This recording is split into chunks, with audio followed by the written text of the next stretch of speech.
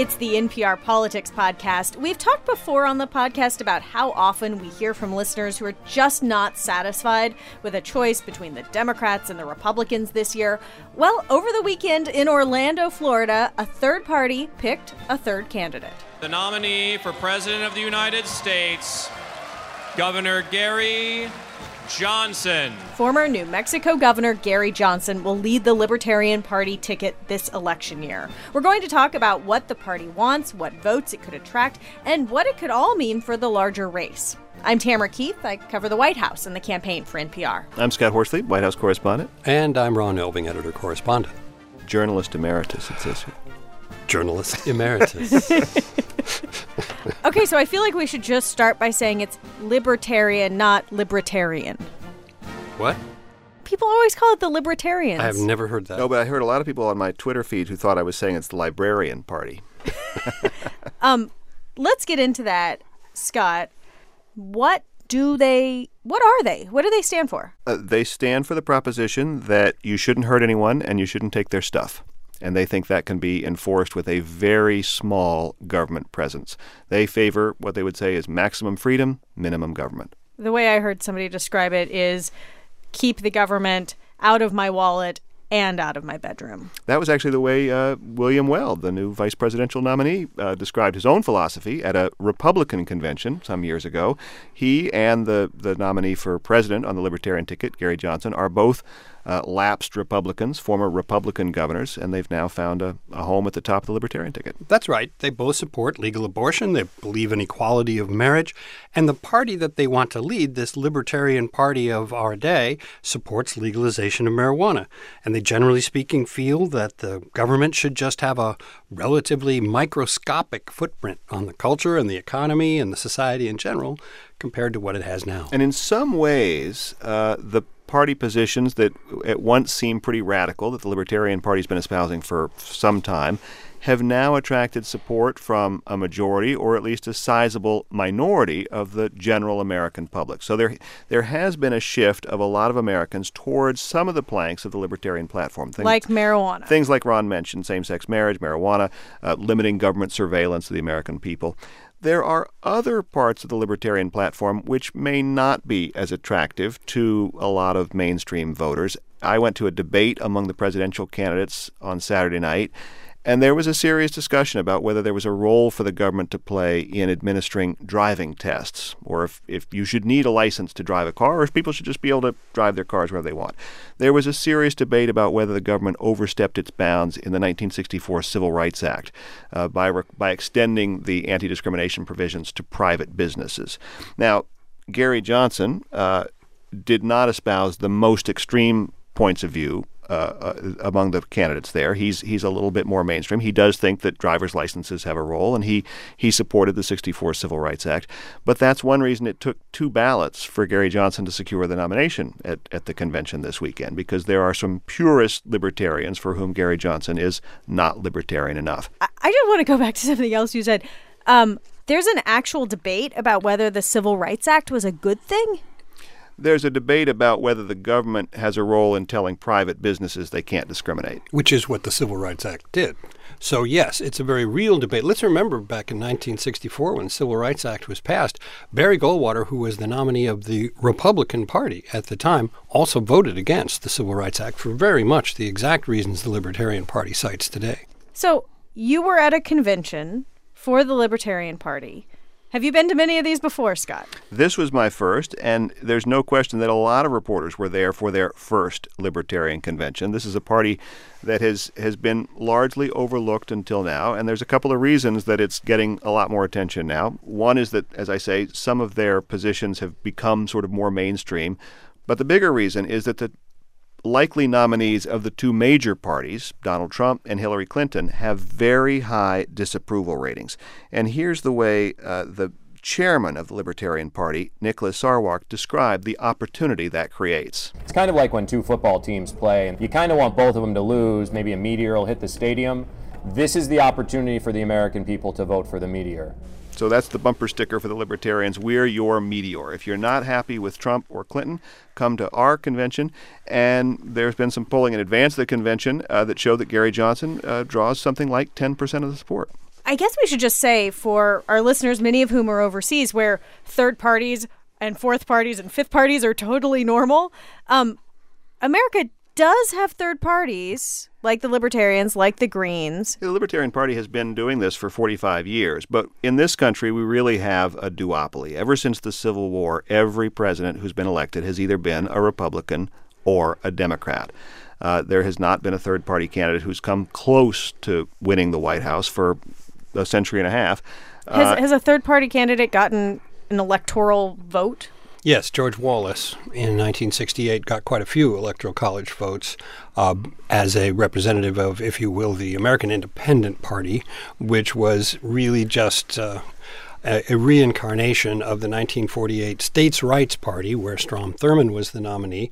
Both Wallace and Thurmond were nominally Democrats at the time, but they broke away over the civil rights issue, and they ran and won states in the Deep South, and each of them won a significant share of the Electoral College. More recently, Ross Perot won 19% of the popular vote in 1992. He's won more of the popular vote than any third-party candidate in over a century. But no states. But he failed to carry a single state. So it's very tough for a third-party candidate to break that duopoly lock on the White House that the Democrats and Republicans have had for a century and a half now. And why are we talking about the Libertarians? Are they the biggest of America's third parties? They're the biggest now, and they expect to be on the ballot in all 50 states. There are other parties. The Green Party has a significant ballot presence as well. But for folks who are looking for an option, and of course there have been a lot of folks in, say, the Republican Party who are unhappy with Donald Trump, who talked about maybe mounting a third-party campaign or an alternative campaign. Of course, former New York Mayor Michael Bloomberg looked at it. Ballot access is a real challenge. It's a real hurdle for someone who wants to mount a campaign outside the Democratic or Republican fold. Well, there the Libertarians have a sort of built-in head start because they're already on the ballot in a lot of states, and they expect to be on the ballot in all 50 states in November. We don't really have a tradition of powerful third parties or coalition governments, and that's partly because of our Constitution, which is quite different from the parliamentary democracies that are common around the world. There's another factor, and that is that in the United States, it's such a big country, geographically as well as in population, and it becomes a media contest. In the last century, increasingly, we have done our politics through the media, and as a result, to be taken seriously, to really be able to compete, somebody needs to have an enormous amount of money. So Ross Perot in 1992 and 96 could be taken seriously because he was self-financing. He just wrote the checks. But there haven't been very many of those, and the Libertarian Party just can't compete in terms of money resources to get on television. And that's one reason the Libertarians were so excited to have had this media exposure over the weekend. Another big battle for them will be, can they get a place on the debate stage in the fall when you're going to have the Republican and Democratic nominees facing off? Will there be a Libertarian candidate on the debate stage?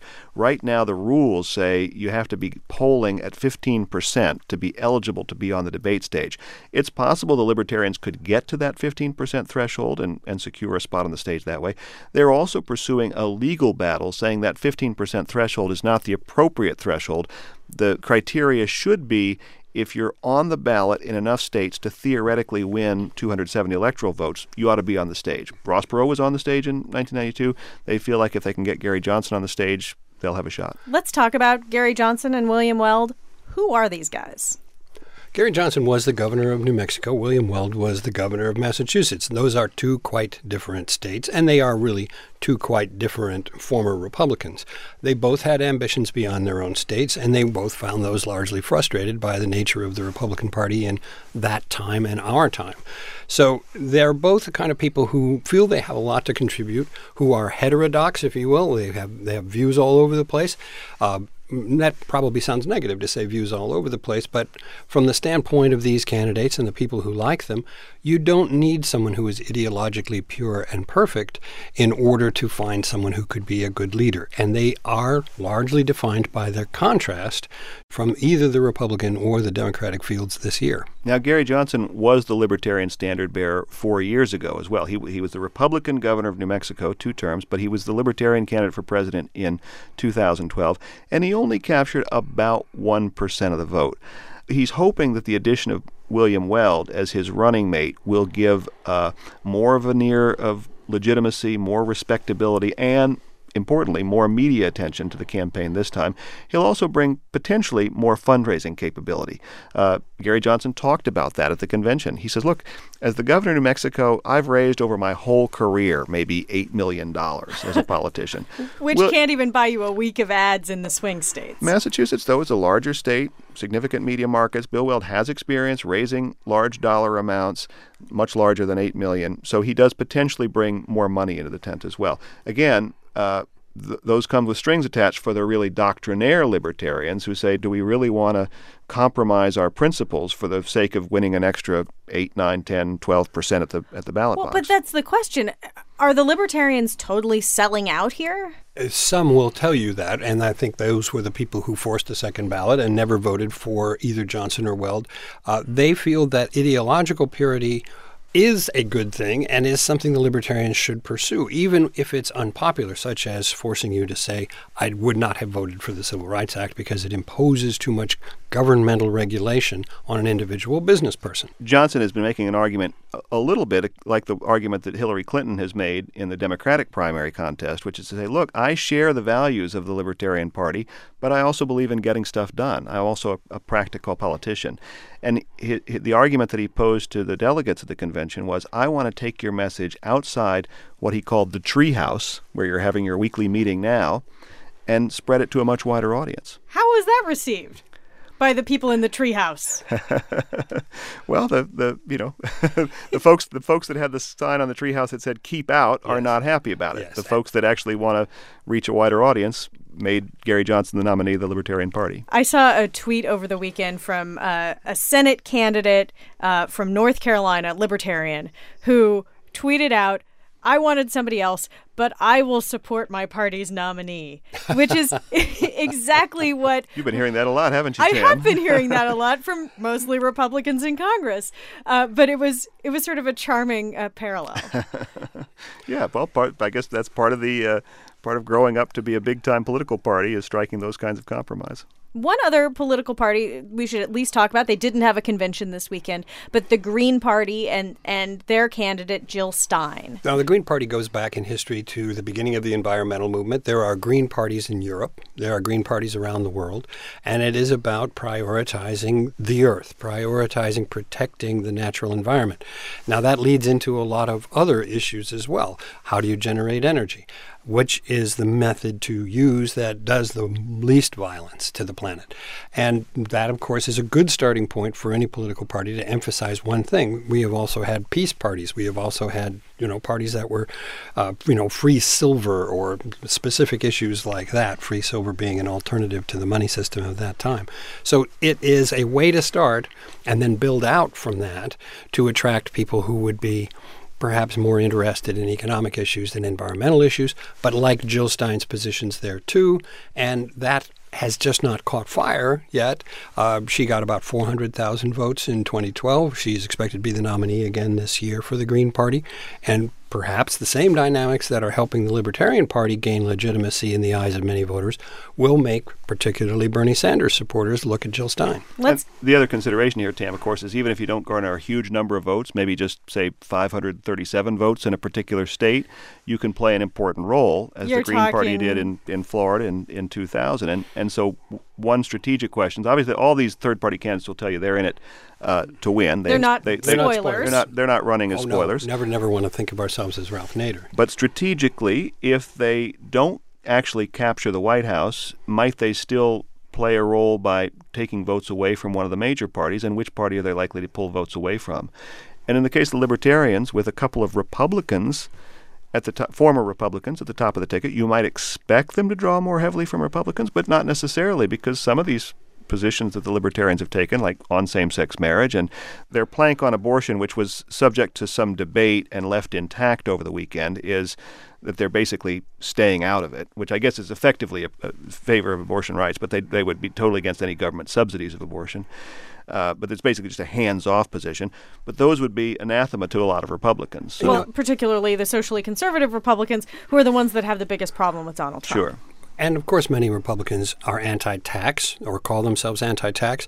But to actually abolish the IRS, which some of the Republican candidates for president this year were supporting, to actually abolish the IRS and replace it with it's not clear what does that do for the support of the military? Many Republicans consider the job of the federal government to be the military and supporting the military first and foremost. That is not the Libertarian Party position. So while they do have two former Republicans as their nominees, across the board, it seems to me that anyone who is really seriously a Republican or was a supporter of one of these other Republican candidates other than Donald Trump is going to have a hard time looking at that platform. They might find Gary Johnson and William Weld attractive personally. They might think that they look like smart guys who would do a good job. But that platform is going to be a real sticking point. And likewise, a disaffected Democrat might have to swallow very hard to accept the dramatic downsizing of Social Security, the questioning of the Civil Rights Act, and other parts of the Libertarian platform. Yeah, I can't imagine somebody who supports Bernie Sanders, who is very, very, very strong on Social Security, would be like, yeah, okay, let's go for those people that want to eliminate it. So I would say in the end, their greatest appeal is probably to that large and growing proportion of Americans who consider themselves independents and really don't want to be bound to what was the FDR formula or the Ronald Reagan formula or even the George W. Bush or the Bill Clinton formula. Okay, you mentioned Ralph Nader. Just quickly, who was Ralph Nader and how did he affect the 2000 election? Ralph Nader, noted auto safety enthusiast. Right. He was a consumer advocate and generally a gadfly to the political system through the 70s and 80s and 90s. And always trying to be taken more seriously as a political figure as well as all those things. And he ran for president in 2000, was the nominee of the Green Party. And while he wasn't on the ballot, I don't believe, in every state, he was on the ballot in some big states, including Florida. Why did that matter? Because he got enough votes. Tens of thousands of votes. I think 80, 90,000? No. I think it was less than 100. But okay. it was something approaching six figures in a big state like Florida. Wasn't going to put him anywhere near competing to win the state, of course. But it raised a very large question mark when that state eventually went for George W. Bush by 537 votes out of the entire state, thereby tossing its electoral college vote to George W. Bush and making him president. Ralph Nader's vote, had it netted out to the more leftish candidate in Al Gore, obviously some debate there. Ralph Nader always said there was no difference between Gore and Bush. But had it done so, there never would have been a George W. Bush presidency. Now, there were other factors, including totally weird ballot situations in Florida, long lines in Florida, a Democratic Party in Florida that maybe didn't do the best job it possibly could have done, Al Gore's amazing magnetism, and the Supreme Court. All those things are true. However, had there not been that large vote for Ralph Nader, and if one assumes that would have netted out at least 1,000 or 2 votes for Al Gore, or 538, then all of those other factors, real and substantial as they would not have mattered. Are there states where these third-party candidates could be a factor? I don't know that there's a state where they could win, but is there a state where they could affect either Hillary Clinton or Donald Trump's chances of being president? Oh, absolutely. Any close state. Any swing state. Depending on whom you ask, there are anywhere from 7 to 13 swing states that could go either way in November. The rest of them are pretty much locked down red or blue. But in that 7 to 13 states, it is conceivable that a few thousand votes could make the difference. We have seen, in addition to Florida in 2000, we've seen a New Mexico race in the presidential contest decided by fewer than 1,000 votes. Look, up in the sky, there's a meteor. Wonder if it's going to hit. You know what I like about that metaphor? What I like about that metaphor, isn't it the meteor way back that wiped out the dinosaurs? So aren't the Republicans and Democrats the dinosaurs now? There you go. All right, I think that's it for the NPR Politics Podcast. And as always, you can find more of our political coverage at nprpolitics.org or on your local public radio station. I'm Tamara Keith. I cover the White House and the campaign for NPR. I'm Scott Horsley, White House correspondent. I'm Ron Elving, editor-correspondent. Thanks for listening to the NPR Politics Podcast.